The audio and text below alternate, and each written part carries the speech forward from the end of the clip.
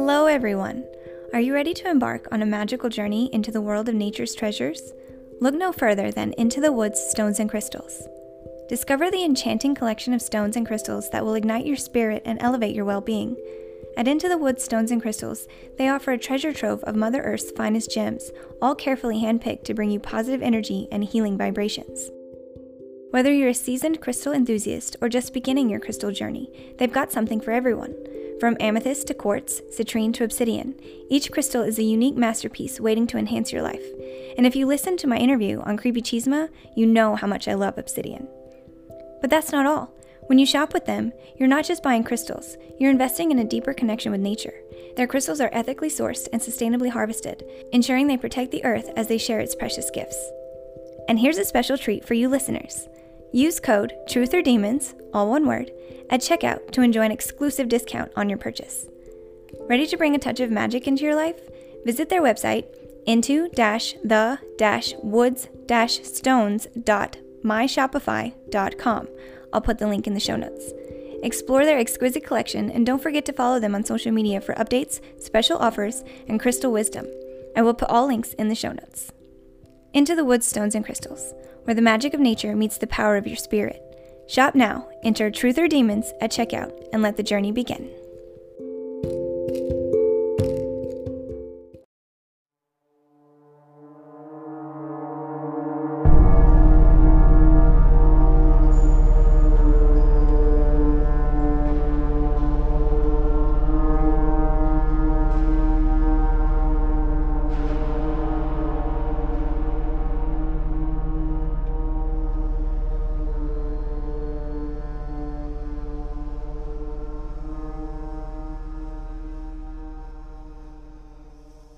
Hello everyone! Welcome back to Truth or Demons podcast. I'm your host, Stevie, and today I have another bonus episode for you. You guys know how much I love doing interviews, and I have a really fantastic one for you today. So much good info and some really fun stories. And I promise, episode 6, Devil in the Courtroom, is coming. It's so much research and writing for that one, but it's going to be so good. And of course, Annabelle Part 2 is coming soon as well. I haven't decided which one will release first yet, but either way, they're both coming very soon. Back to today's guest. Thanks to all my recent interviews and pumping out back-to-back episodes for 7 days over Halloween, I still can't believe I did that. But yeah, so due to that, I've reached a few more people in the field of paranormal studies, and one of them reached out to me and offered to be another voice on the show. When he followed up his introduction with the words, "I'm a parapsychologist," I can't even begin to tell you how excited I got. I immediately replied and told him I would absolutely love to have him on the show to talk about his knowledge and insight as a parapsychologist and paranormal investigator. So, this is a short and sweet intro, and I am so excited to welcome Elliott Van Dusen to Truth or Demons. Enjoy! Alrighty, so go ahead and tell the listeners a little about you. Well, my name is Elliott Van Dusen, and I am the Corporate Director for Paranormal Phenomena Research and Investigation, which is a registered nonprofit organization in both Canada and the United States. We're registered across Canada federally in the province of Nova Scotia, where our headquarters is, and we're incorporated in the state of Massachusetts. And what we do is we don't charge for our services at all. We investigate and research pretty much anything to do with the paranormal in both Atlantic Canada and the New England parts of the United States.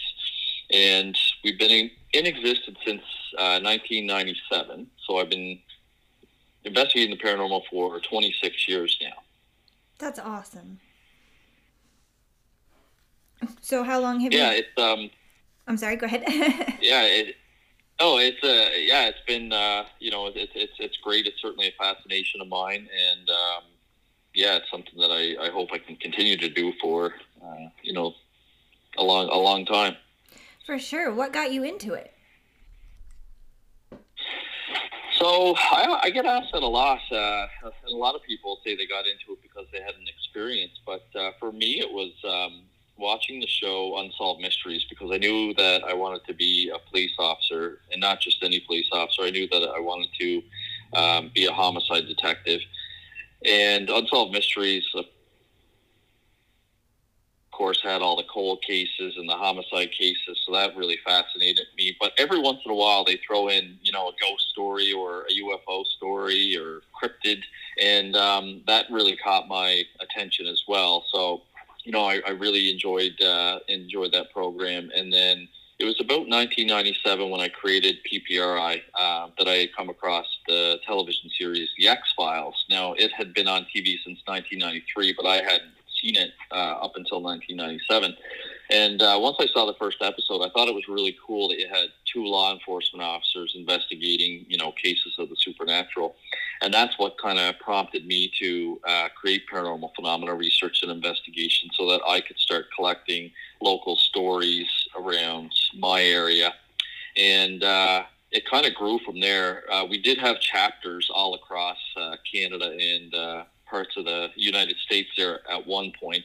But the bigger you get, I find the harder it is to kind of manage that organization. So right now we just have a very small team. I have two members in the United States, my co-founder Spencer Collier and one of my researchers, and then I have another 8 of us up here in Canada, all in Nova Scotia. But we do some limited travel, obviously. Have to do a lot of fundraising throughout the year, because we do have a limited budget being a nonprofit, but certainly we are available to assist the public, and we're free of charge. That's awesome. I love hearing that. Excuse me. Okay, so what is it that led you to my podcast? Well, it was funny. I was just on Facebook, and I had seen a post by Eric Vitale talking about some issues that you were having with the New England Society for Psychical Research. And, of course, that led me down a rabbit hole. So I checked out your podcast, and then I saw that you had interviewed Eric, and I didn't know that Eric had stepped away from NESPR. I believe when he added me on Facebook maybe 2 years ago, he was a member of NESPR. And I listened to his interview with you, and I thought it was really good. I thought you did a really good job, and I thought Thank you. He was really interesting to listen to. Oh, no problem. So so I decided to reach out to you and see if you ever needed a guest. I love to come on, and part of our objective in PPRI is investigations, research, but also education. So I do a lot of podcasts and interviews to kind of promote the field of parapsychology and the paranormal. I love that. And I'm really glad you reached out to me because, excuse me, a lot of what I'm trying to do is to spread awareness of the fact that there's a lot of misinformation in the paranormal world and the community, and it's hard to know who's putting out what, especially with everybody on TV, and also especially with a bunch of misinformation that has just been repeatedly perpetuated over the years.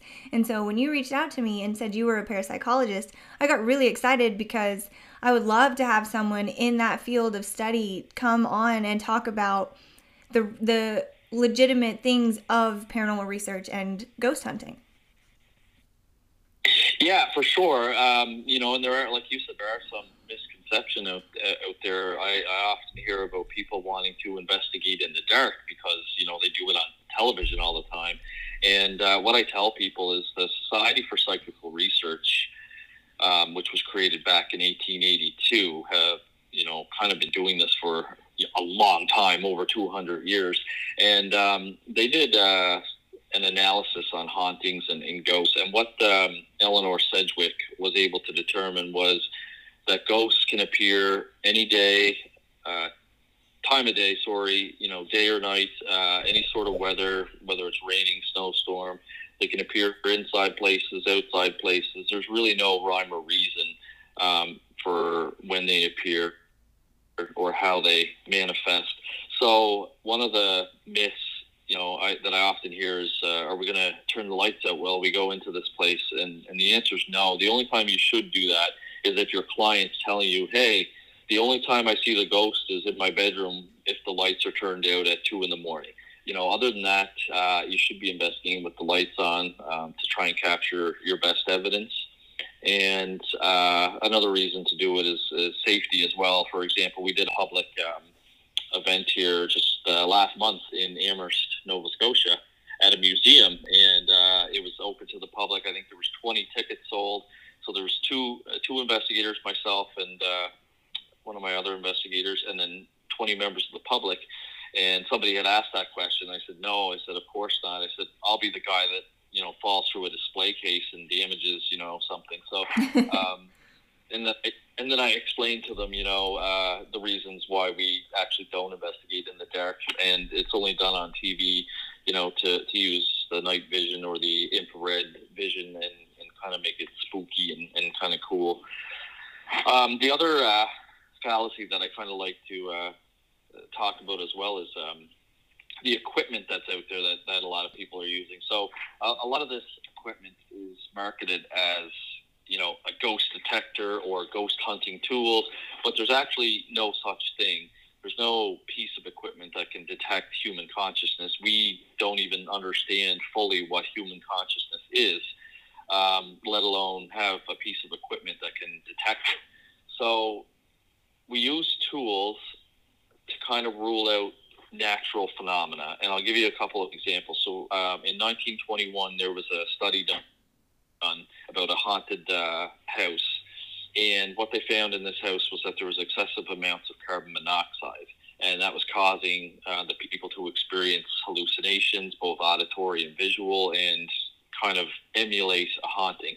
And then in 2001, there was another case of excessive amounts of carbon monoxide in the house. What had happened is the lady had a hot water tank installed recently. While she was getting a shower, an apparition appeared in the shower with her, freaked her out.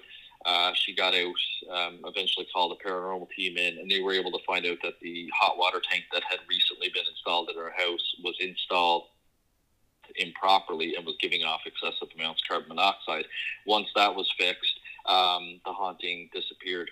My other colleague with my organization, Dr. Darrell Walsh, who is also a parapsychologist, had a case where somebody would wake up in the middle of the night and they would see an apparition at the end of their bed.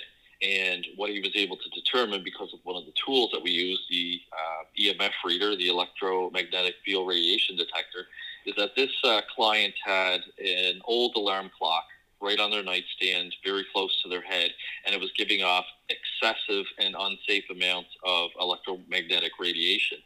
And we know through parapsychological research in laboratories, especially the work done by the late Canadian Dr. Michael Persinger at Laurentian University, that an increase in electromagnetic energy to the brain can cause people to experience a haunting, such as seeing apparitions.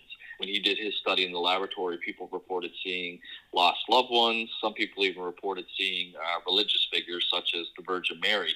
So what we did in that case is have the homeowner replace their alarm clock with a newer, safer alarm clock, and of course the haunting disappeared. So that's kind of one of the educational pieces that I like to talk about on why we use that type of equipment. It's not like an EMF reader detects human consciousness. You're trying to rule out any sort of natural phenomena that might be occurring within somebody's house that could be causing the haunting. And sometimes you do go through that entire process and are still left with questions. For example, there was a house that we investigated many years ago in Kentville, Nova Scotia. It was a historical home, approximately 110 years old.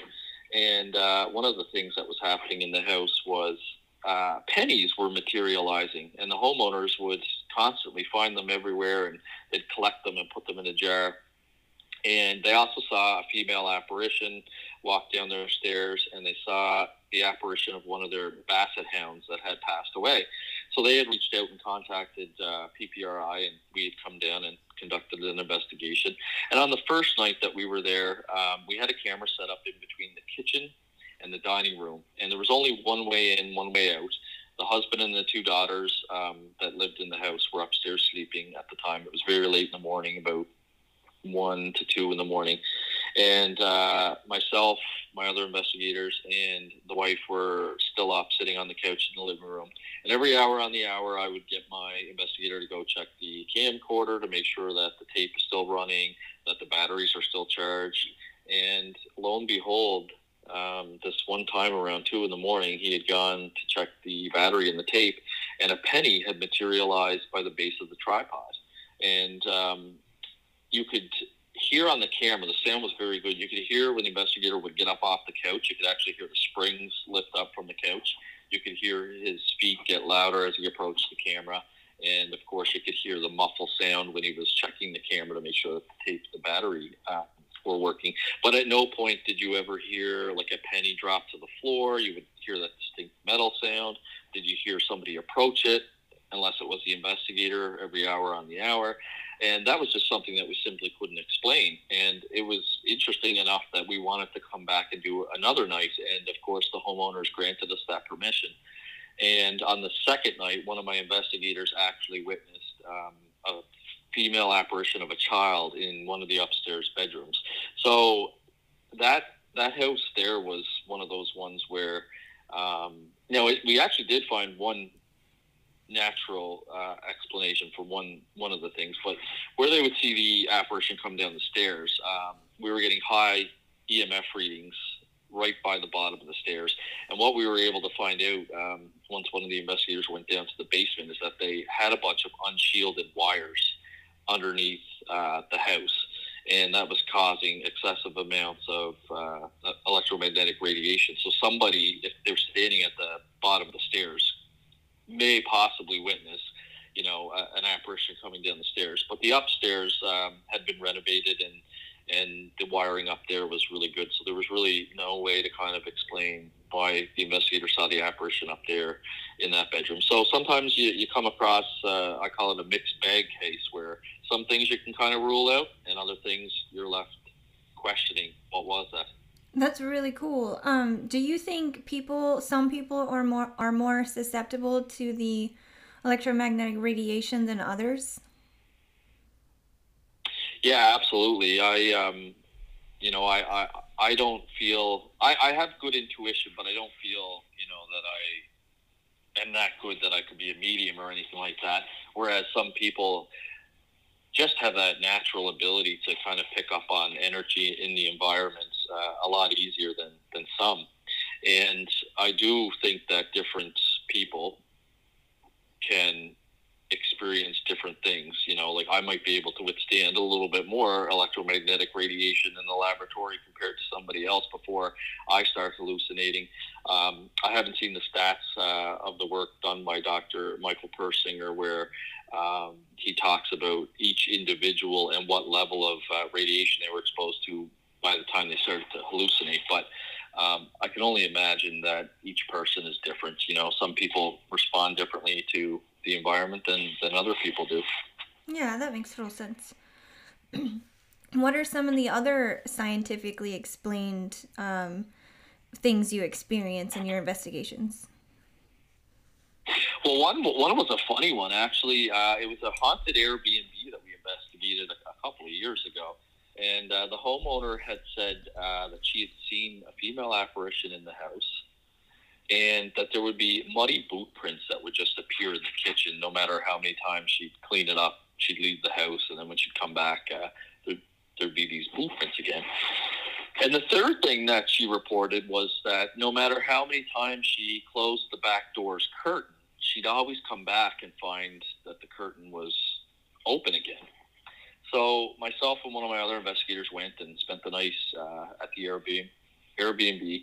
And early on, while we were getting our equipment ready, one of the interesting things that happened was one of the batteries in our motion detector got really, really hot, to the point that if we hadn't taken it out of the motion detector, I think it possibly could have caught fire. And it was a brand new battery, and there was really no kind of explanation for why it was acting like that. So we did make a note of that and thought that was, strange. I wouldn't call it paranormal, but certainly strange. Something to make note of. And we set up a camera that night, and, we used all the tools, all the wiring in the house looked good. There was no sudden shifts in temperature, nothing like that. Didn't experience an apparition, didn't see the footprints appear while we were there. But the one thing that we did solve was the drape on the back door that would always be open. So what we noticed is over a period of time, so once you close that drape, anytime the furnace kicked in, there was a vent about 2 feet away from the back door, and it would just ever so slightly push the curtain over to the right.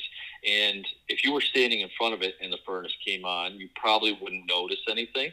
But because we had the camera set up, we woke up in the morning, and of course the curtain was pushed over to the far right.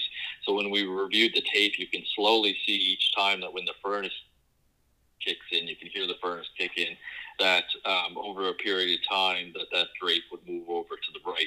So in that case, when we talked to the homeowner, we filled them in on the investigation. We said we were able to solve one of your 3 mysteries anyway, but we didn't see the footprints appear, and we didn't see the apparition. So we're not saying that your place isn't haunted. It just wasn't the right time for us to experience anything there. But we did solve one of 3 mysteries, and she thought that was pretty cool. That is really neat. I really love that you guys told her, of the 3 things, we were able to debunk one, but we don't have answers for the other, and this is why. Instead of just being like, yeah, it's definitely haunted, this is what happens in a haunting, and you're experiencing that, and even though we didn't see anything, it's haunted. Yeah, no, for sure. And that's one thing I also teach. Right now I'm teaching Introduction to Parapsychology, and I just finished the Introduction to Demonology course. So this past September, we opened up the Parapsychological Education Center. It's an online learning center, and we're hoping to offer some more courses. We're offering a poltergeist case here starting November 20th, a 4-week online poltergeist course. And one of the things that I teach my students and anyone really when I'm doing educational events is to help the client, because I've often heard that when people call a paranormal investigative team in, they'll come in with all their fancy equipment, and they use their tape recorders, and maybe they'll share some of the evidence with the homeowners, like an electronic voice phenomena or whatever they've captured.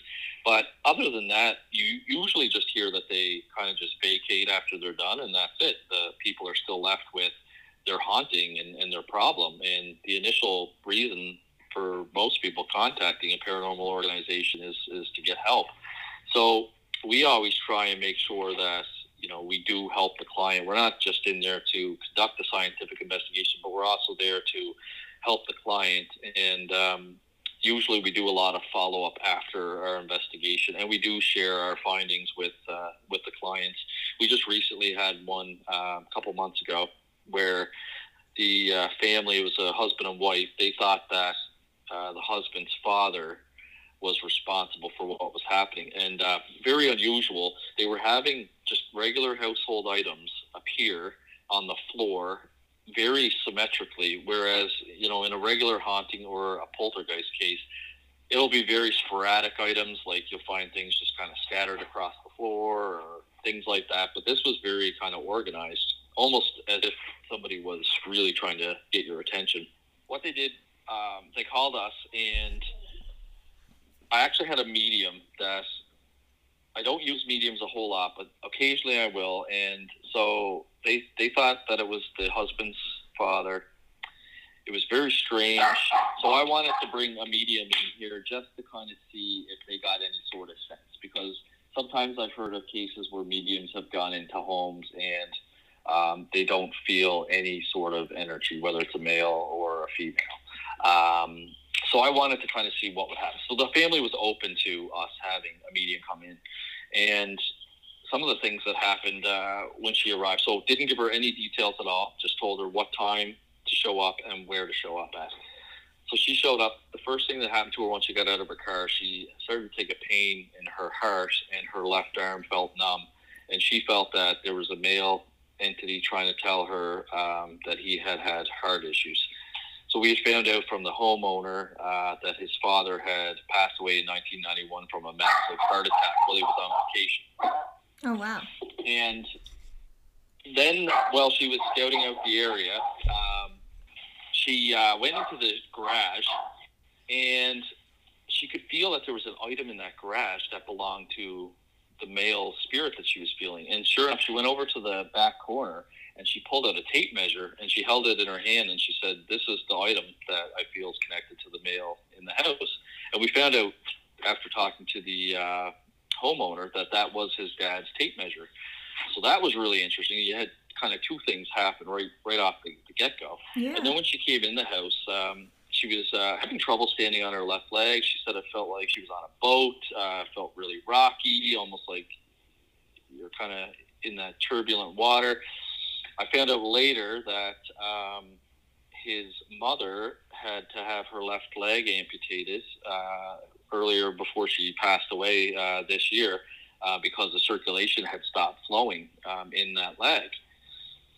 So that was really interesting. And then when the medium wasn't around, she was outside in the garage, so she couldn't hear us conversing with the wife of the house. And she had told us that before we had gotten there, a couple days before we got there, they were playing cards with some friends. They all put their cards down to go to the fridge to get a drink. And when they came back, the wife was missing one of her cards. She was missing the 7 of spades. And so they looked everywhere for the card. They couldn't find it, and they ended the game there, because they couldn't continue. They were missing one of the cards.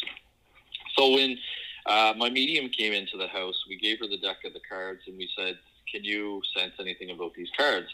And while she was holding them, she said, "Yeah, I keep seeing the 6 and the 8 of spades, but it was the 7 of spades that was missing." So she was picking up, she was sensing the 2 cards right in between the missing card, which I thought, again, was very interesting. Like, you had a 1 in 52 chance to kind of say that, because there's 52 cards in a deck of cards. Yeah. And she picked, she picked the 2 cards that are right on the outlayer of what was missing.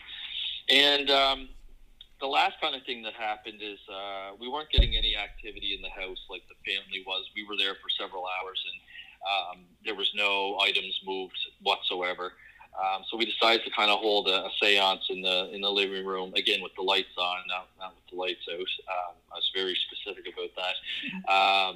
And the 2 weird things that kind of happened, I guess, is one, I had everybody put their phone on airplane mode.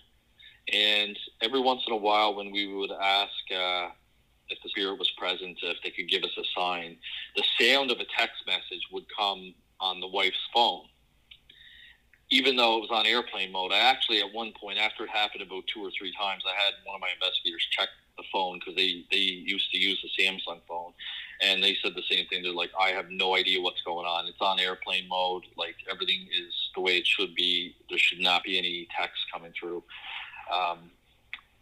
So that was kind of interesting. And then she was trying to find out the name of the dad, and I didn't even know that information. None of my investigators knew. So she said she kept hearing the sound, "pa, pa, pa," and she said, "Is his name Peter?"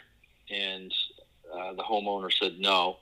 And then she picked up the tape measure and she said, he says his name's Paul. And then it turned out that was his name, was Paul. So out of all that stuff that happened, I mean, maybe giving up the name Paul is like the least I would put, weight into, because, she had guessed Peter first and it was wrong, and then guessed Paul. But everything else, when you look at the whole totality of the situation, I thought that was amazing, because that was really, as I said, she kind of stole the show for that investigation, because nothing paranormal had happened, but all the stuff that she was getting, considering she had no information about the case, no information about the people that lived there, she was able to correctly, provide information relevant to the case. And so she kind of helped, after the seance, she kind of helped the spirit move on into the afterlife. So what the spirit had told her, and again, this is all anecdotal and subjective, because we're basing this off of what my medium Jody told me, but she said that the husband, when he died in 1991, felt like he had a lot more to live for, and he decided not to move on. And since then, he's been basically just kind of hanging around his kids. And interestingly enough, the homeowner had told me that his sister has also had the items kind of appear in this way as well, which is interesting. We never got to interview the sister, but he claims that she kind of had the same thing happening at her house as well. And he said that when his wife passed away this year, she was gone instantly. he used to watch over her, but then once she passed away, he said that she was just gone. So she had obviously made the conscious choice to move on. And he was kind of frustrated and felt like he was kind of stuck here. So anyway, Jody was able to kind of help the spirit move on. And I'm still in touch with the homeowners today. I got the final report sitting on my desk that I have to get to them. But, we've stayed in touch with them.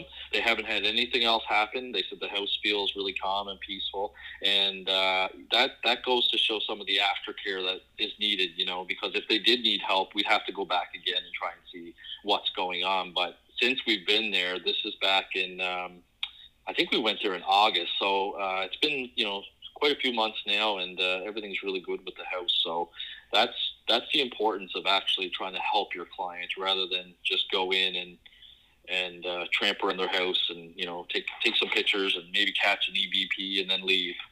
Yeah, I love that, and I like that you said you did a final report. That's really cool. What does the final report consist of? Yeah, so it's basically a synopsis of the whole investigation. So we usually talk about how the case came in, which is usually through email. Then we talk about the interview that they gave us, and we do a synopsis of what they told us in the initial interview. And then I summarize what our investigation found. So, for example, in this case, I talk about all the different things that Jody wasn't aware of, but we were able to corroborate through the homeowners by confirming the information. And then also mention if there's any issues that we detected on the equipment. And in this case, there was absolutely nothing. There was no high amounts of electromagnetic field radiation. There was the only thing that happened with the temperature, so all the temperatures in the house were good, but when Jody was communicating with the spirit, she felt like she was absolutely freezing. And I had a thermal camera, FLIR, a forward-looking infrared thermal camera, handheld device. And when I pointed it at her, and she felt like she was getting colder and colder, she was actually getting hotter. She got 2 degrees Celsius hotter, which was interesting. So she felt like she was freezing or like in the midst of a cold spot, but the equipment actually showed she was getting hotter. That was kind of the only anomaly that we found in the environment. Other than that, I mean, yeah, there was, other than the medium information that we were getting, it was a fairly quiet investigation. That's really neat. I like how that one played out, how it wasn't, like, I get really frustrated with the shows. I don't even watch them anymore because when they're doing an investigation, it's jump scare after jump scare, and I feel like they're hyping themselves up, and every little sound is oh, what was that? And it had to have been, And so I like that it's a calm situation that you're in. You're not enhancing fear by turning the lights off. You're actually doing the work instead of just creating a show.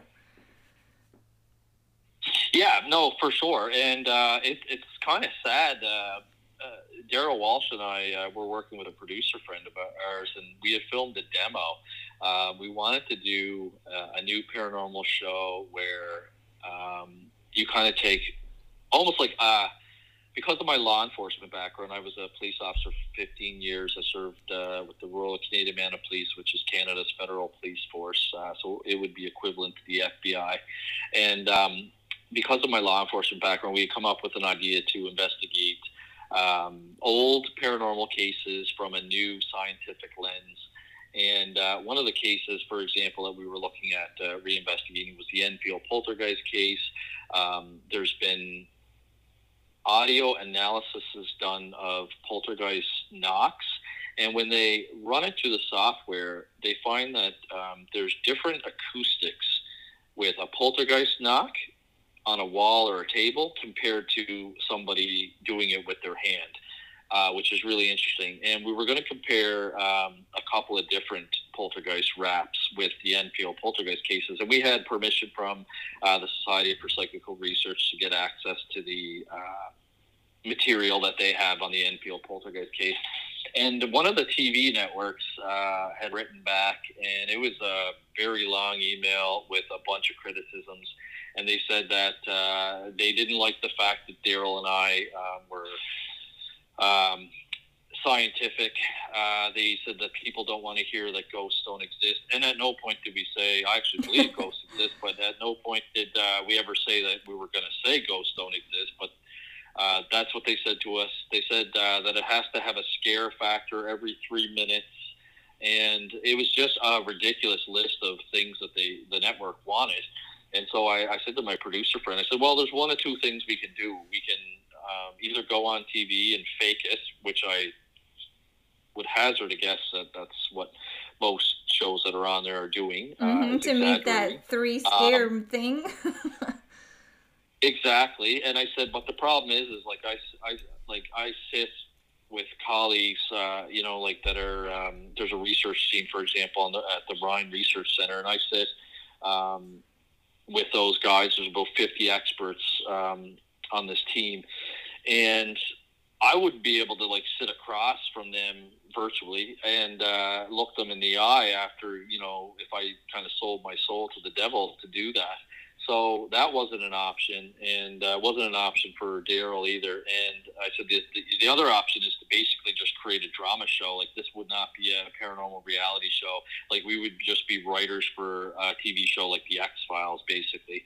Because I said what they're asking and what they want, I said that just doesn't happen in paranormal investigations. Yeah. So it was really unfortunate. And since then, I mean, I've seen a bunch of new shows, on TV, but again, they're not as good as the old ones. On my podcast that Daryl and I do, called the Dueling Parapsychologist podcast, we actually reviewed a bunch of shows back as soon as they started. So, like, you kind of had, the first one was Ghost Hunters with, TAPS, the Atlantic Paranormal Society. Mm-hmm. That one wasn't too bad. Like, I liked how they went. They went to their office, they discussed the case, then they went out to the home, they did their investigation, they came back to the office, they reviewed their evidence, and then, of course, they went and they met with the homeowners. Like, that one wasn't too bad, but we were talking about some of the old shows, like Unsolved Mysteries, Sightings. Those ones were really good because it's based off people's experiences with just kind of recreations being filmed. Yeah. And the other show that we didn't mind either was... I think it was called Truth or Fiction or Fact or Fake, but it was with kind of a U.S. counterpart with... I was just talking about that the other day. FBI. Yeah, that one was really cool because I thought, they went to their office, they discussed a bunch of different options. Their team would pick, maybe two cases. Then they would go out and they would do like kind of scientific recreations to try and see if they can emulate, what was submitted to them. And and that one only lasted for a season or two, and then it was taken off the air. But shows like that had a lot more value to them than what's on TV today. So I agree. I often caution people, when they watch it, like, hopefully you're watching it just for kind of entertainment purposes. And I actually had somebody in the paranormal field say that that's what they call it. They don't call it reality TV. They call it paratainment because it's basically paranormal entertainment. So that's... Oh, I'm sorry. I was going to say the fact that the show didn't last too long kind of proves that people are in it for the scare and would rather be scared than get the, facts and truths. Yeah, and it's, sure, they're entertaining, but, there are people out there that think that that's... I've heard people say, like, oh, yeah, I'm a ghost hunter, and I've learned everything about it from TV, and I'm just like, oh, my God. Yeah. It's good that there's people out there trying, but you don't want to follow what they're doing on TV.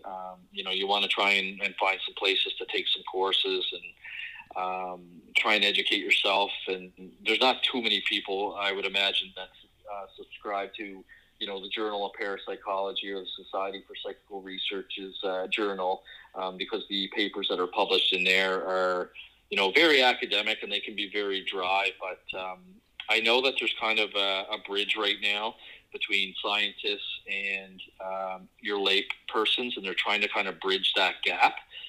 Because the scientists have recognized that, there are a lot of people interested in the paranormal, and there are a lot of people doing paranormal investigations that may be out there collecting possible evidence to help go towards proving one phenomena or the other, but they might not be doing it in the most scientific way. So they're actually trying to develop, workshops and material to try and bridge that gap and try and make people better investigators, because they do realize like there is value in having multiple different people's eyes and ears out there watching for this phenomena. Yeah. But of course, if it's going to be empirically validated in the scientific community, it's got to be done properly. So it's definitely a new trend that is on the go. I love that, because a lot of in my experience, a lot of people who I know that know about the paranormal get their information from TV and movies. And then, like, one of the biggest reasons I started my podcast was because the Conjuring movies took everyone by storm. Like, everybody was like, oh my God, did you hear about this movie and what really happened to these people? And they did not look further than the movie. And when I watched the movie, yes, it was an amazing movie, but it seemed so far-fetched to me, and it seemed very Ghost Adventures to me. And I was like, there's no way that it became this much violence in the haunting and a possession like that. Like, I just couldn't wrap my mind around that being legitimate. And so that's why I started researching myself, because I mean, I knew there was science parts to it and stuff, but you've got this movie that claims to be the story of some really, really well-known investigators. And so it's really frustrating to know that people take this information and eat it up like it's the only source of it. Yeah, I thought it was interesting when you were talking to Eric Vitale, and I think he had said something to the effect of, when they created the first Annabelle movie, there was like maybe 25% of it was really based on, the alleged facts collected by Ed and Lorraine Warren. And then he said, as the movies kept coming out and kept progressing, it was, less and less based on the real story kind of thing, which is, and of course I understand, like with Hollywood as well, like they'll take any story, it could even just be a survival story, and they're going to add some dramatics to it because, that's what they do kind of thing. But, no, it's good when you have like a head on your shoulders, like yourself, and you actually, if you're interested in it, like dig into it and find out what the real facts were. I kid you not, there was one time, it was me, my wife Sarah, that's a member of PPRI as well, and her mother, we were watching a movie, and it said it was based on true events. I think it said based on true events. It didn't say based on true story, based on true events. And so watch the movie, and then afterwards, I always like to do, like you said, I go out and do research and see like how close it was to the real thing. And what we found out about this one movie was the only thing in it that was based on true events was that women go missing. Oh, wow. Other than that, the entire movie was like completely fictional, but the only thing that was true in there is about that there's a lot of missing women. Gotcha, and yeah. I couldn't believe it that they would actually like throw that title up there to kind of, I assume it's to kind of make people more interested, because obviously when you hear it's based on a true story or it's based on true events, people are more interested in watching it. So yes, you got to be careful, and you definitely have to do your research. Yes, and humans have this nature to us where we are fascinated by things if we know they can really happen. Like, it's scarier, it's more intriguing, it's more fascinating. Yes, absolutely. I even say when we talk about skeptics, I say it's interesting because you could be talking to somebody that doesn't believe in ghosts or they're skeptical, but as soon as you start telling them about an experience you had, or you're relaying a ghost story that somebody told you, or an investigation that you were on, it's interesting because they all become quiet and they are intently listening. They might not necessarily, once you're done your story, agree with it or become a believer or anything like that, but it's just interesting that they become quiet and they listen to it really, intently. I think it's just because all people are fascinated by the unknown and the supernatural. Yeah, I agree. I had an experience like that where I was in Mexico, and because of just being in a new place and me and my mom being into ghosts and stuff, we were speaking with this lady and we asked her, do you know any good ghost stories around here? And she said, well, we don't really talk about it. A lot of people don't believe, and I don't really believe, but, and then she proceeded to tell us her ghost story. And even though she said she didn't believe, she seemed to believe that story, and it was pretty compelling. She said she would come into work every day at her new job, and there was this man that would stand outside and wave at people and, to greet them. And she mentioned it one day to a coworker, and that coworker had told her that man has passed. He's not alive anymore, and she had no idea. That's really fascinating that you say that, because I had a police officer in one of my books that I wrote tell me the same thing. He wasn't a believer in ghosts, but he said, I don't know what I saw, but this is what I saw. And he basically described a ghost story. He said that him and his girlfriend at the time were heading home. It was really late in the morning. And once they crossed the bridge, they saw two young girls outside at like 2 o'clock in the morning, wearing like olden style clothing by themselves. They looked really creepy. He said he described them as like almost like the two girls on the movie The Shining. And they just kept driving. He dropped his girlfriend off, and then when he came back, he went back the same way.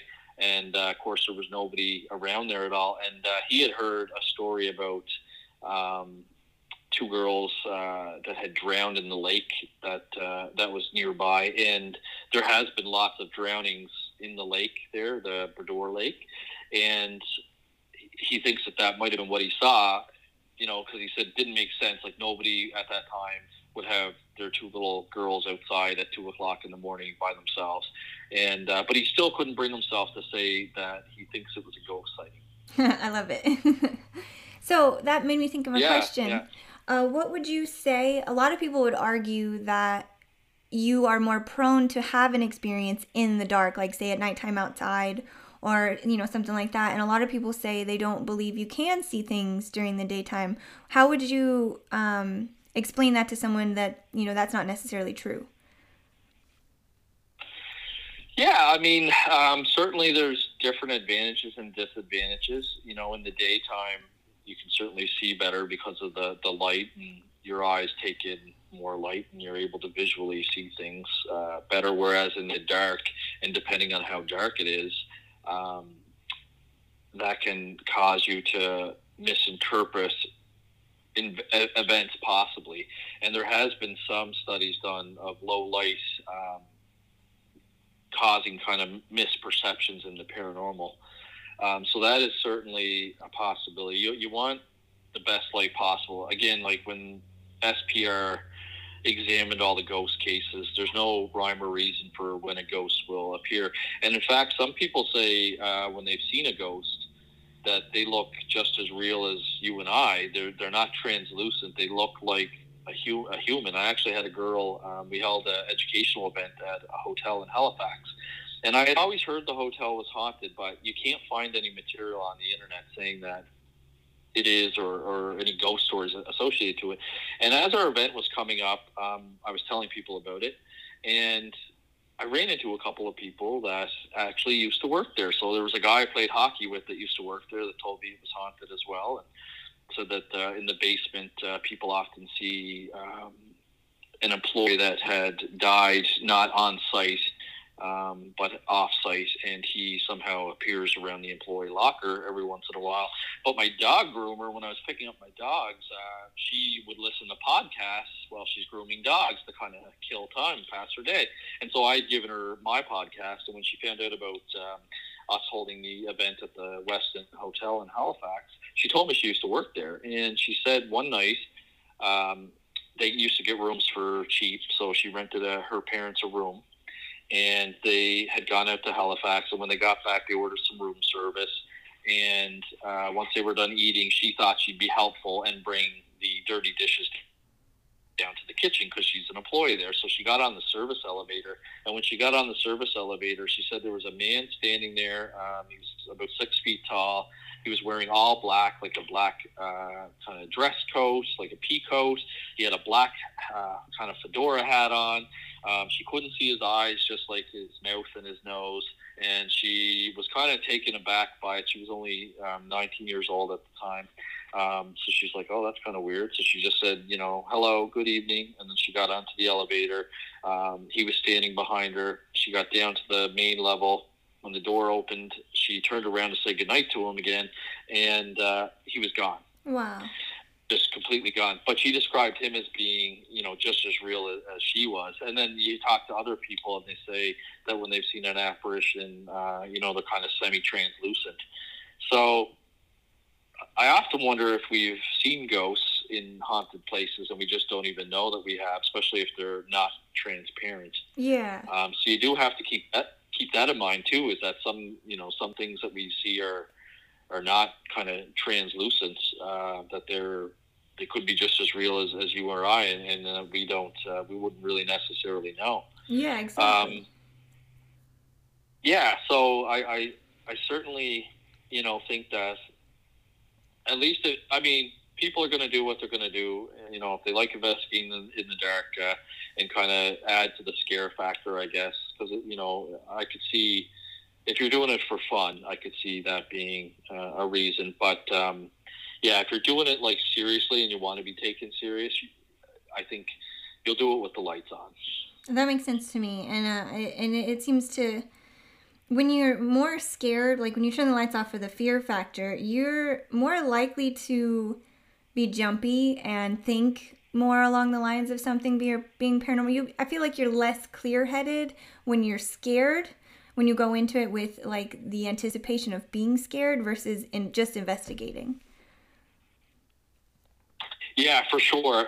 They have done studies as well where people that experience the paranormal tend to be believers. So believers will actually experience paranormal phenomena more so than skeptics. So of course, some people argue that it's because I've actually heard the term gullible used, but believers are, more gullible, and that they'll associate things to the paranormal more so than somebody that's skeptical and critical. But that is another interesting kind of trend that shows up quite a bit. They've done a lot of this believer versus skeptic kind of studies, and it's showing that believers, do seem to experience the paranormal more so than skeptics. Yeah, that makes sense. I call myself a skeptical believer because I really want to believe, and I believe that some people have really experienced some things that aren't explained by anything we know of, but I'm so quick to have all the questions that I can't just sit in a situation and every little noise I hear is more like, okay, so what caused that versus, oh my God, that was a ghost. Yeah, no, for sure. And I think it's good to be both. Like I call myself a critical believer because like I told you stories about how we go in homes and the first thing we do is look for, somebody emails us and they say, oh, my place is haunted and stuff's happening and all that stuff. When I go into the home, I don't go in like looking for a ghost or a haunting. I go in saying, let me come in, let me assess the situation and let me see what I find. And sometimes it turns out to be natural phenomena. Other times you're left, saying, how did that penny materialize? And how did my investigator see the apparition of a little girl? I don't know. So I think it's important to have that kind of mindset and not just be one way or the other. I find, hardcore skeptics, which have a bad name, it's just because they just simply say, well, ghosts don't exist. Like, prove it. Science says that science hasn't said that they exist, so how can they exist?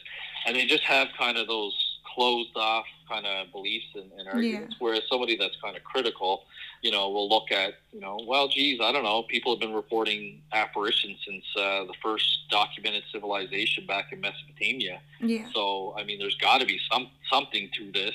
And then we know that we've seen ghosts in laboratories, generated through, the work of Michael Persinger with his geomagnetic studies that he's done. So when I get asked that question, do ghosts exist? I always say, well, yes, they exist, but what are they is the question. Yeah. Is it a discarnate entity or human consciousness that has left the body upon death, or is it just something in the environment that causes us to see and experience this stuff? Seriously, yeah, that's great. I love that. And during our talk, I thought of a couple questions for you. You mentioned the equipment and how it can't register consciousness. So what would be your explanation of types of equipment that can produce words through the white noise or things like that? How do you feel about those? Very interesting. So I don't use any of the ghost apps myself. In fact, one of my investigators is an audio engineer, and I have him do all my electronic voice phenomena for us. He recently just signed a contract with the University of Western Ontario, and he's participating in a research study there. And one of the things they're looking at are all these apps. And I do believe that he will be working on kind of a reverse engineer of these apps. And I know he has already looked at cell phones, for example, because one night he had me do a test for him. So he had me download an EMF app. I think it's literally just called EMF. And he did say, and I'm not a techie guy, but he did say that the cell phones do have EMF in them. They can detect EMF, but it's not as good as like an actual EMF reader. It's I don't even know what it's designed for, whether it's to pick up the signals of the phone or anything like that. But he said the phone does have EMF capability in it, but it's not as good as a real one. So he wanted me to test something out in my house between the app and the real EMF reader. So I went to my outlets, but my house is also 110 years old, but it's been well taken care of. And when we bought it, it had been rewired. So the electrical in the house is mint. So I'll go to the microwave always gives off excessive amounts of EMF. So I ran the microwave, and the real EMF was shooting up. It was on milligauss, and it was shooting up to about it was around 56 to 62 milligauss, which is very, very high. Anything 3.0 and up is considered unsafe by the FDA down there in the States. So it was shooting up around 55 to 60. But the app still showed that it was green and safe to stand in front of the microwave. Wow. And so it wasn't reliable at all. And what he's finding through his kind of work on these apps is that it uses information. It can tell where you're at because it's got GPS in the phone that it can use. It can tell what direction you are because it does have a compass in the phone. Even if you just use your compass app, it's using the compass to do that. So he figures that these apps are using all the different tools that are available in the phone for entertainment purposes. And I'm hoping that when all the research is done and the papers come out, that we'll find out that these apps are mostly just for entertainment. Because it's interesting as well. I have friends that use an app where it talks to you and it'll say words. Mm-hmm.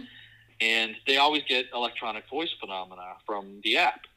But when I asked them, well, did you have a regular tape recorder there? Well, yeah. And did anything appear on that? Well, no. So it's all just coming from the app and not so much, the old techniques that we used to use. Yeah. So I'm very, very skeptical of the apps.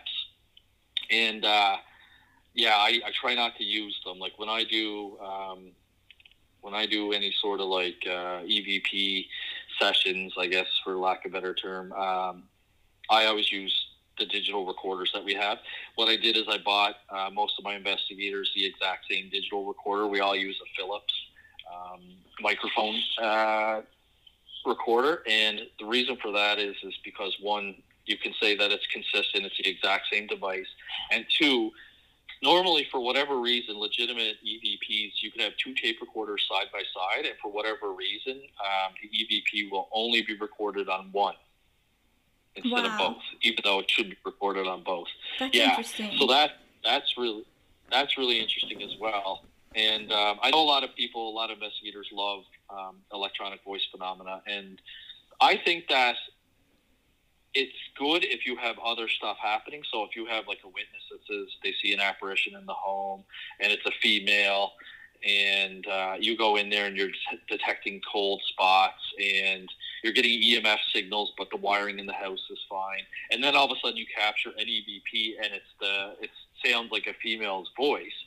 I think that holds more weight than just going in and getting like an EVP and saying, oh, it's a ghost. because there's 4 different theories on what an EVP could be.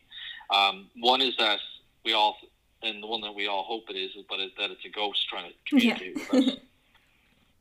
The other one is, and I see this come up a lot, is audio pareidolia. And what that is our brain is designed to make sense of things that don't make sense to us.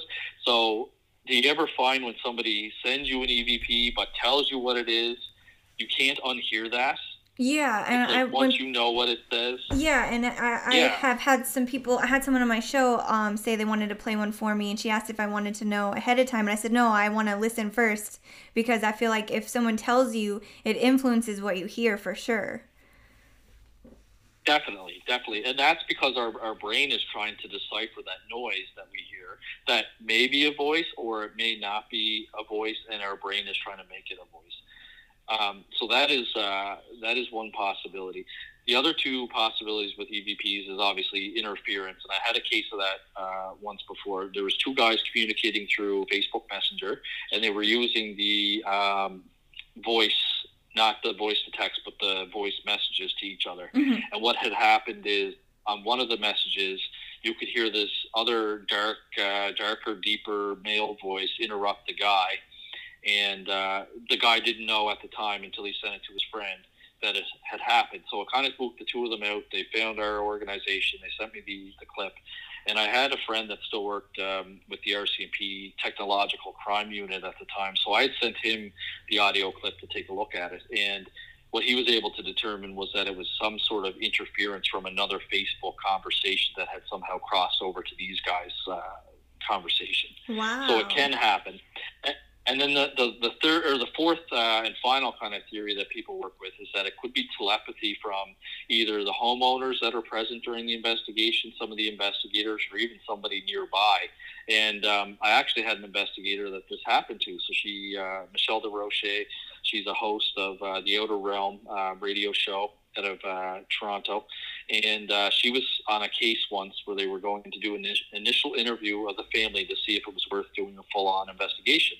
But her daughter was sick that night, so she had that on the back of her mind. And she was at the house, and while they were interviewing the couple, tape recording it, she kept saying to herself in her head, I got to get home, my daughter's really sick. I got to get home, my daughter's really sick. So they finished the interview. Her technological guy kind of downloads the statements, listens to it, types up a summary, and as he's listening to it, he can hear Michelle's voice come over the tape saying, I got to get home, my daughter's really sick. And he's like, that's weird. He's like, I don't remember her saying that, and it doesn't make sense because it didn't interrupt the natural flow of conversation. The homeowner continued to talk, like, rather than the rational person would be like, oh my God, well, if your daughter's sick, then go home. Yeah. So he called Michelle and told her about this, and she said, geez, she goes, I was thinking that, but I did not say that. And she goes, of course I wouldn't say that. That would be rude. And he played it for her, and she's like, I was saying that in my head, not out loud. And I think what you saw there was a form of telepathy being recorded on the audio recorder. So that's incredible. That has happened to me. I mean, not recorded, but I have been with my mom and my boyfriend. They have heard me say things I don't remember saying out loud. But I was thinking them. They could be, they could be picking up, on your thoughts through telepathy. And telepathy, actually, I just taught this in my introduction to parapsychology course, is actually one of the better things that we study in parapsychology that have really good results, especially things to do with telepathy and telephone on who's calling you. There's been a lot of studies done where they've even had a computer generate this. So they'll say, give me a list of 5 people that you know that would like to be part of this experiment. So they'll touch base with them, they'll get their phone number, they'll add it into a random generator on the computer, and every once in a while the computer will phone that person and have them get ready to phone the person that thinks they're telepathic. And those studies have seemed to show that the person that's telepathic can tell who's going to call them. That's incredible. So I'm not surprised that you said that, because obviously you would have a close relationship with your boyfriend and your mother. So, and they've also done studies where it shows that people that do have that ability, it's usually somebody that you're close to and have a close personal bond with. So, what you just said makes total sense to me. But yeah, it's fascinating stuff. That is really cool. I love that. Okay, so I had another question for you. Connect my brain again. I hate when I lose connection like that. I was going to ask you. Oh, yes. Okay, so aside from electronic tools that a lot of people like to use, how do you feel about the more traditional tools that are more likely to be assumed to be us making the move, like, a Ouija board or dowsing rods or pendulums? How do you feel about those? Yeah, those are really interesting. I personally haven't used them myself, but I have seen people use pendulums and dowsing rods or divinity tools, and they do seem to to work. I've seen them dowsing rods, especially be used to detect water and things like that. Mm-hmm. The Ouija board, I've only had one personal experience with the Ouija board, and it was really weird. So we had a Ouija board as a kid, and apparently my mother, when I started getting into paranormal investigations, was really worried for my safety spiritually. Yeah. And apparently she had taken our Ouija board and had it blessed, and had asked that only good spirits can come through it. So one time we couldn't find the television remote that we had down in our rec room. And for whatever reason, we decided to break out the Ouija board and ask the Ouija board about it. And it was me, my brother, and my two sisters. And we kept getting the same answer every time. It kept saying UTS. And we're like, UTS? Like, that's not even a word. What does that mean? So we started thinking about it. And we did this multiple different times. We did it a couple times throughout the day, and it kept saying the same thing. So we started thinking about it. We're like, well, maybe it means under the stairs, because my parents used to have a wine cellar underneath the stairs, and we used to go play in there. So we checked underneath the stairs, wasn't there. Then we thought, well, maybe it means under the sofa or the sofa cushions. So we checked under there, wasn't there. We thought it might, said underneath the sink. So we checked like underneath the bathroom sink or underneath the upstairs kitchen sink. Couldn't find it.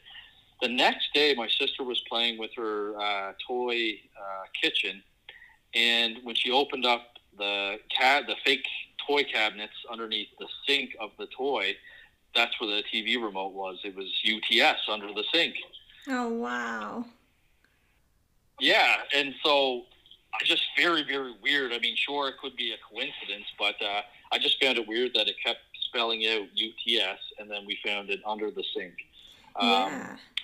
So I do think it's a tool that you can use to communicate. I just think you have to be careful with it. I know it gets associated with demons and bad things, but the real danger with it is that you just don't know who you're communicating with, because it could be grandma, or it could just be a prankster giving you information. You just don't know who you're communicating with and how reliable that information is. That's really where the true danger of Ouija boards I agree. stem from. Yeah. And same with mediums. Like, I know a lot of mediums can tell whether the energy is male or female, but most mediums will say, well, yeah, I can't really say 100% sure that this is John Smith I'm talking to. I can just tell you it's like a male energy that I'm feeling, or it's a female energy. So even mediums have to be, careful on who they're communicating with. Yeah, because if anything in, the history is true, it could be someone lying to you. Yeah, it could be. Unless, like, you had a picture of somebody and somebody that's clairvoyant, somebody that sees, that might be a bit different. But I know there's a lot of mediums that are actually clairaudient, so they hear voices, and they hear information is given to them through hearing rather than visual. So, yeah, no, it's definitely something you have to keep in mind. For sure. Lorraine Warren some said she was a clairvoyant and some said she was a light trance medium. Do you know the difference in those? Yeah, so clairvoyant, as I said, is somebody that gets visual images to them. And I believe Lorraine might have also been clairaudient too. I think she had quite a few of the the clairs, actually. Okay. And a trance medium is something that you don't really hear about a whole lot anymore. But what a trance medium used to do, or people that believe to be a trance medium, is the person that is able to kind of enter an altered state of consciousness through a trance, and that allows spirits or entities from the spirit world to communicate through them. And you'll see that in the movie The Conjuring, you know, when Vera Farmiga is sitting at the table, for example, in the Amityville house. She goes into, that would be considered a trance, and then she's able to visualize the murders of the DeFeo house. So that would be somebody that's a trance medium. So certainly Lorraine used to use that as one of her techniques. She was also clairvoyant. I do believe in one of the books that I read, one of the Warren books, I do believe she was tested at UCLA, and in the book anyway.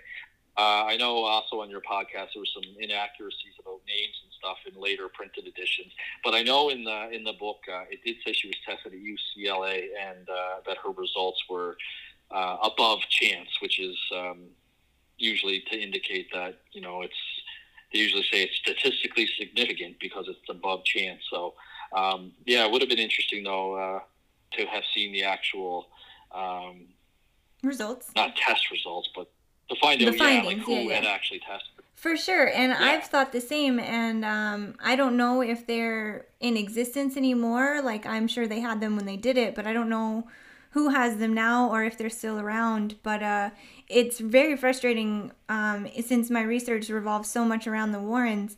I find very little, evidence to back things. A lot of the time they keep it to themselves. I've been told it does exist. They just don't share it with the public. They only shared it with like people that came to their lectures and stuff like that. And they used to host things in the museum a lot and share. And a lot of their evidence, their so-called evidence, is just, it's been so tightly kept. Yeah. I've obviously heard that as well, and I know I attended one event by NESPR a couple of years ago in Connecticut. There it was an evening with Annabelle, and I do know that Tony shared some video from one of their cases, which was really cool. It was a video that I hadn't seen, on YouTube or anything like that.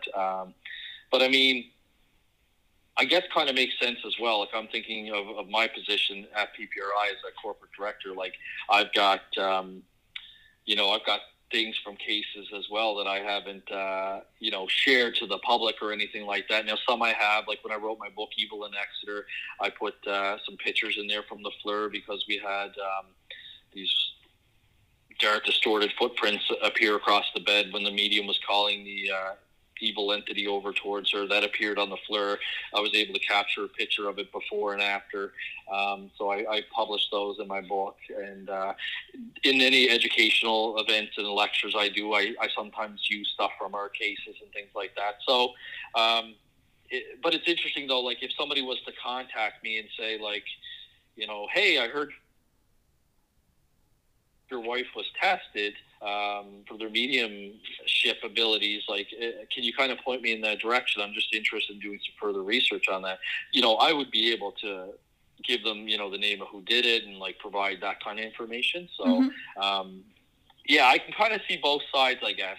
You know what I mean? It just depends on the situation, but they're very hard to get in touch with, actually. Like Tony was great to deal with at that event. I met him, and I found out he was a former police officer as well, so we kind of bonded over that. But I invited him to be on my podcast maybe 2 years ago, and I didn't get a response. And then I invited him to see if he was interested in being a guest speaker for my 2024 Halifax Paranormal Symposium, and didn't get a response back either. So I don't know. Very mysterious organization, like you said. Yeah, we've had a lot of ever since I've had Eric and Frank on, I've had a lot of people reach out to me to share their experiences. I've also found a few people, through my research that have had direct experiences with the Warrens and Tony himself and the Nesper. And as of so when I started this, my goal was to share the truths and kind of shine light on the stuff that was exaggerated or, just plain false. And through the journey, Tony comes up more and more, and a lot of people are coming forward and they're not happy with the way he runs Nesper, the way he is leading the legacy of the Warrens, and a lot of people are really frustrated with him.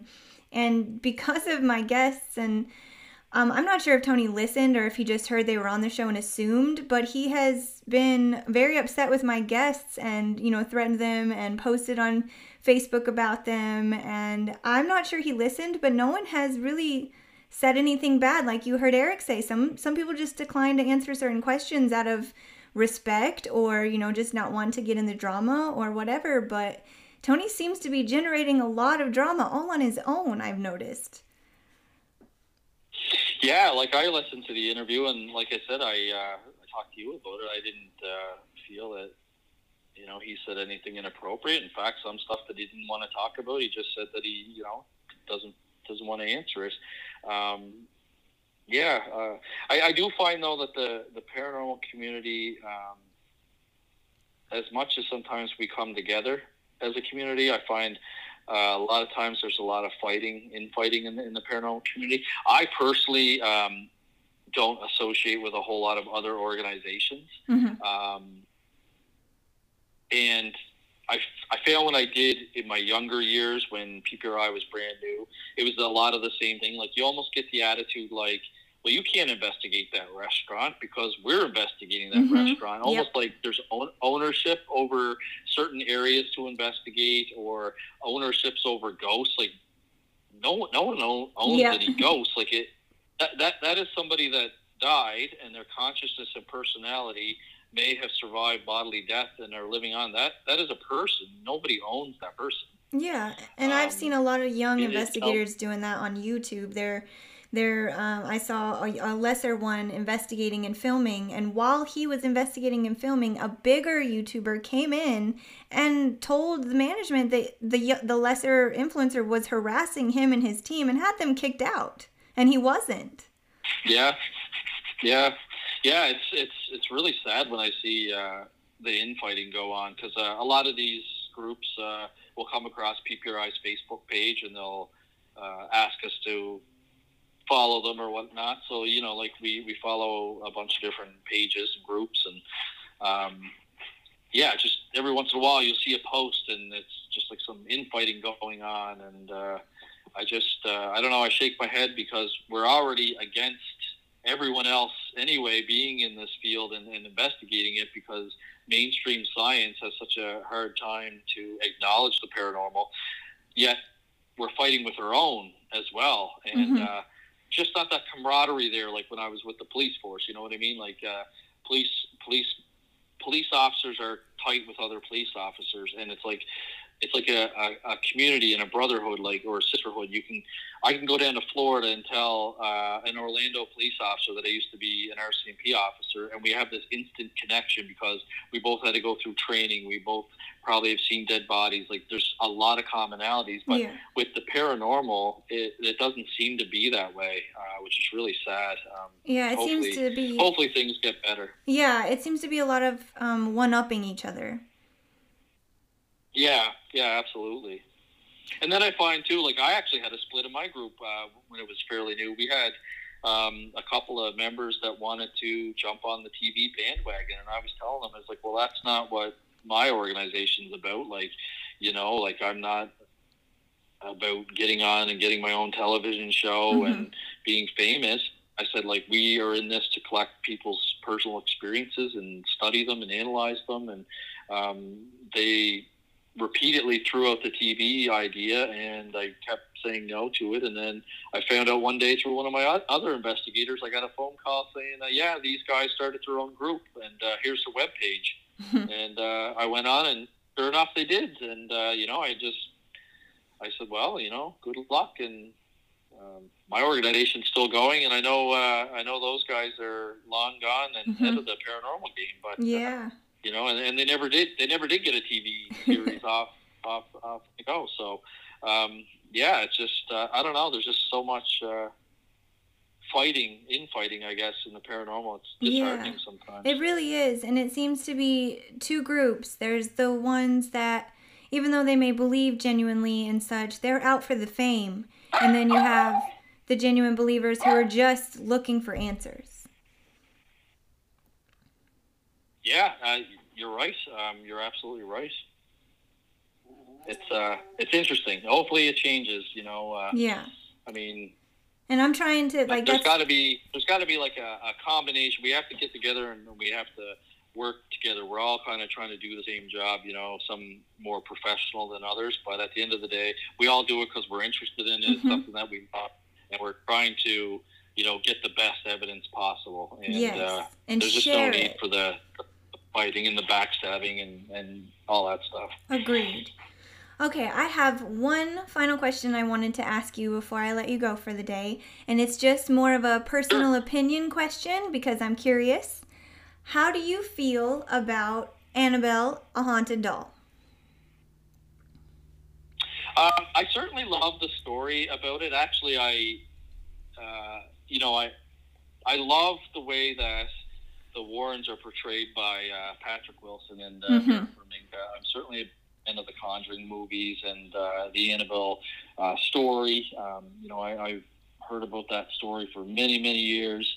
I do agree with what you and Eric were talking about trying to fact check some of the stuff with the Annabelle story. It's very hard to come across. I know nobody has ever come across a police report which showed that somebody had died on a motorcycle accident and all that stuff. I think the story about it, it is really cool and fascinating. Whether or not she's haunted, I can't really say if she is or not, and the only reason that is because I have a couple of items as well in my office that are haunted. I've got Joe the monkey that I'm looking at right now. I'll send you a picture of him here after. And he came from Missouri, and how I came across him is I was on Facebook, and I had seen a person post that they were trying to get rid of this doll, and they didn't know what to do, and they were going to destroy it and stuff like that. So I had messaged him, and I said, listen, what's the story with this doll? And he said that an old man had passed away, and him and his dad run a flea market, and they went to this estate sale, and his sisters wanted to get rid of this doll. They just thought it was creepy. They don't know why he had it or if he made it or what the purpose of it was. So the kid thought it was cool, and he took it. And he said between him and his girlfriend, the thing would move occasionally. He found mostly on when there's a full moon. Oh. He said that one time he saw the head turn, and they'd come home from work, and the doll would be in different places, very similar to the Annabelle story. And so he ended up having to lock it up in a trunk. And so he sent me the picture of the doll and the picture of the trunk, and I said, okay, well, I'll pay for the shipping for it, if you want to send it to me, and I'll keep it in my office and, respect it and all that stuff. So anyway, he did. He shipped it without the trunk because obviously that would have cost a fortune, I would imagine. So he stuffed it into a box and sent it off to me, and we've had Joe here now with us for a couple of years. I've never had anything happen. My wife works next to him Monday to Friday, and she said she's never had anything happen to him. He was on the TV show Repossessed, which just came out last year. I think it's on Hulu. So really cool, but I've never had anything happen. The other haunted object that I have is a painting, and I'll send you a picture of that as well. It's really cool. It's got some red and dark colors in it, and there's a door. Kind of reminds me of the movie The Insidious. It's got that door kind of right in the middle of it. And the person that had drawn it or painted it, every time she goes through a hard time in her life, she paints these pictures. So she had painted this after beating a drug addiction and going through a rough time, and she hung it up on her wall, and it wouldn't stay hung. She said every time she'd hang it up, it would fall down, and what broke the camel's back is one night it flew off the wall and hit her husband. Oh, wow. So again, I saw on the internet that she was looking to get rid of it and needed help to get rid of it. So again, I offered to pay for the shipping. I said, like, I'll pay for the shipping, and you can send it to me. So she tried to go to Staples to get the packaging material, and on her way to Staples, she almost got T-boned. So she gets there, gets the packaging material, goes back to her mom's house, packages it up, puts it in the vehicle overnight, her van. The next day, she sends me a picture of her van. Somebody had tried to break into her van and actually ripped one of the door handles off of her van. So then she goes to the post office that day, and as she's at the post office in line waiting to find out how much it is to ship it and what way I want it shipped, she was trying to text me, but her phone kept glitching out and kept resetting on her. So eventually she managed to ask me which way I wanted it shipped, and of course I just sent it the cheapest possible way, because the faster it comes, the more expensive it's going to be. So, yeah. And I've had that hung up on my office wall, and again, I haven't had anything at all happen to us. And the third object I have came from a poltergeist case back in the 1900s. It was called the Fire Spook of Caledonia Mills, and it's famous for one night the house had 38 spontaneous fires break out in it. And eventually the family moved out of the home, and it burned to the ground, and it's kind of a abandoned spot that's overgrown now. So the only thing that's left of the house right now is just kind of the stone foundation that existed.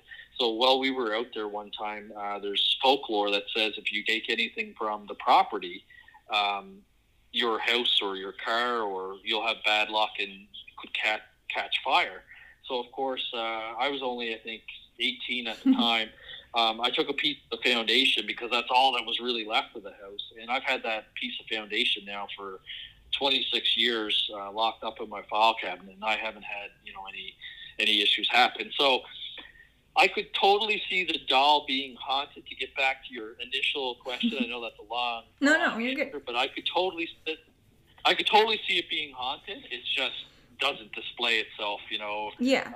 Almost like the objects that I have. Okay, no, that's But I do fair. think it's really cool, and in fact, I think it's so cool. I actually built a replica, and again, I'll send you this. I'll have to send you these 3 pictures. Yeah, that'd be awesome. I built a replica of Annabelle's case with a friend, and I had the movie Annabelle in it, and then one of my investigators, the EVP investigator, just recently gave me a Raggedy Ann doll that allegedly came from the same production line as the one that the Warrens have. That's awesome. Because his friend kind of had the history of it. So I have them put together in the case. I'll send you a picture of it. And my wife was actually more creeped out by the Raggedy Ann doll than she was Joe the Monkey. That's great. Yeah. I think that doll is creepy. It might be the story behind it, but I've always felt like the Raggedy Ann was just a little creepy.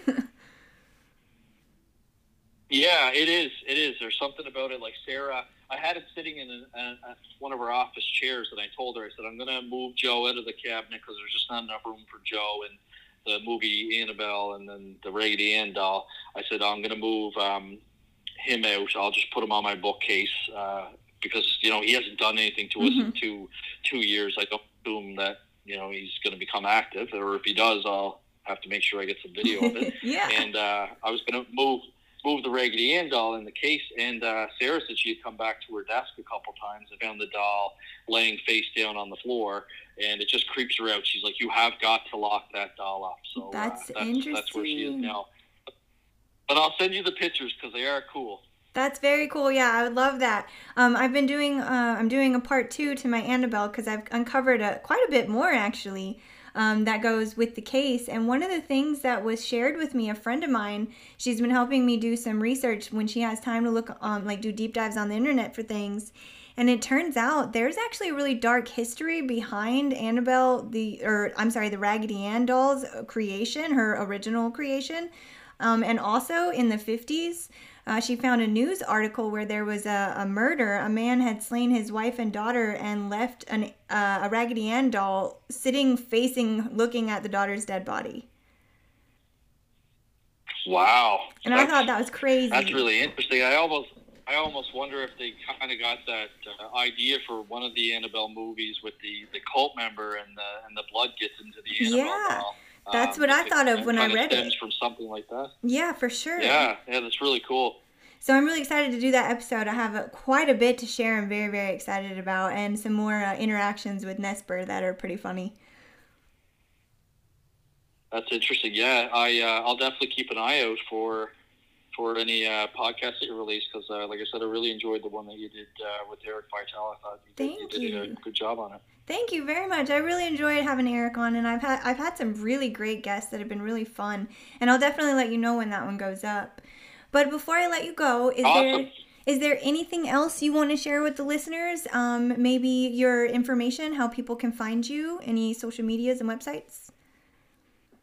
Yeah, for sure. So anyone can find our website through just going to ppri.net. So that stands for Paranormal Phenomena Research Investigation.net. Our social media is usually all the @PPRI, and then INC stands for Incorporated, on Facebook, Instagram, Twitter, and TikTok. And if anyone's interested in any of the books I wrote Evil in Exeter, about a case in Exeter, Rhode Island. Supernatural Encounters, True Paranormal Accounts from Law Enforcement, where I interviewed a bunch of different law enforcement people about their experiences. And then, because that book came out and did so well, I have a third book that was called More Supernatural Encounters from Law Enforcement, and all three of those books are available on Amazon. Awesome. I will find all those links and make sure they're in the show notes for people. And then I just thought of, while we were talking earlier, I wanted to ask you this at the end to leave our listeners with this. When I was a kid, I really, really loved the idea of getting into parapsychology. When I learned it was a thing, I thought, that's what I want to do. But I live in a place where it wasn't encouraged at all. And I couldn't even begin to figure out then how to go about studying it, and then maybe going to school for it. Is there any advice you could give to anyone listening that might be interested in parapsychology work? Yeah, for sure. So if you're looking for serious academic parapsychology work, you're better off to get your psychology degree, your BA and your master's, and then a PhD. And in your PhD, you can usually find somebody that's willing to mentor you and allow you to do your theses on a parapsychological topic. Usually people pick ones that are well studied, for example, like telepathy, and there's lots of experiments that showing that people can produce telepathy. So they'll pick a topic that you're going to be able to successfully defend. If you're looking for stuff that is academic but not accredited, obviously, our Parapsychological Education Center can be found at ppri.net as well. Right now we have an Introduction to Parapsychology course that we are running. We just finished Introduction to Demonology course. And on November 20th, we will be doing a 4-week poltergeist phenomena course, talking about what a poltergeist is, the history, the theories behind it. And we hope to have some more courses as well released. So we're hoping to kind of catch up and have a bunch of different topics on there. That's another one. And I always throw my former place where I've gotten a lot of my certificates from as well, which is the Rhine Education Center, because the Rhine Research Center was part of Duke University back when it had a parapsychological program, and they do a lot of excellent education as well. They have a field investigators course, an advanced field investigators course. So those are definitely spots that you want to go to just learn something or better yourself. Even just networking with other people of like-minded individuals in the classroom too is great. Like, a lot of people make friends in the class and make contacts. So if you get a case that you're investigating, you might know somebody in the other state that can investigate it, that you trust because you went to the class with them. So definitely recommend checking those spots out. That is awesome. I love that. I'm definitely going to be signing up. I really want to take your demonology class. I got to learn more about that. Awesome. Yeah, all the details are on our website. You just go to ppri.net, click our education spot on the menu, and then you'll see a drop down for Parapsychological Education Center, and it's got all our information on there. Awesome. I love it. Thank you so much. I'm so glad you reached out to me and came onto the show. It's been so educational, and I was just eating it all up. I loved it so, so much. Well, no problem. Thank you for having me. I appreciate it. Thank you again so much to Elliott for coming on the show. It was so much fun hearing your stories and learning about what you do. And better believe I'm signing up for those classes. I cannot wait. Don't forget to check out the show notes to links to all of Elliott's info, his website, and his books. I ordered them and I cannot wait to read them. Maybe he'll give me permission to read a couple of them on a listener case files episode. One of those is coming again soon too. I've got a special surprise planned for a super unique listeners episode coming real soon too. Stay tuned. Until next time.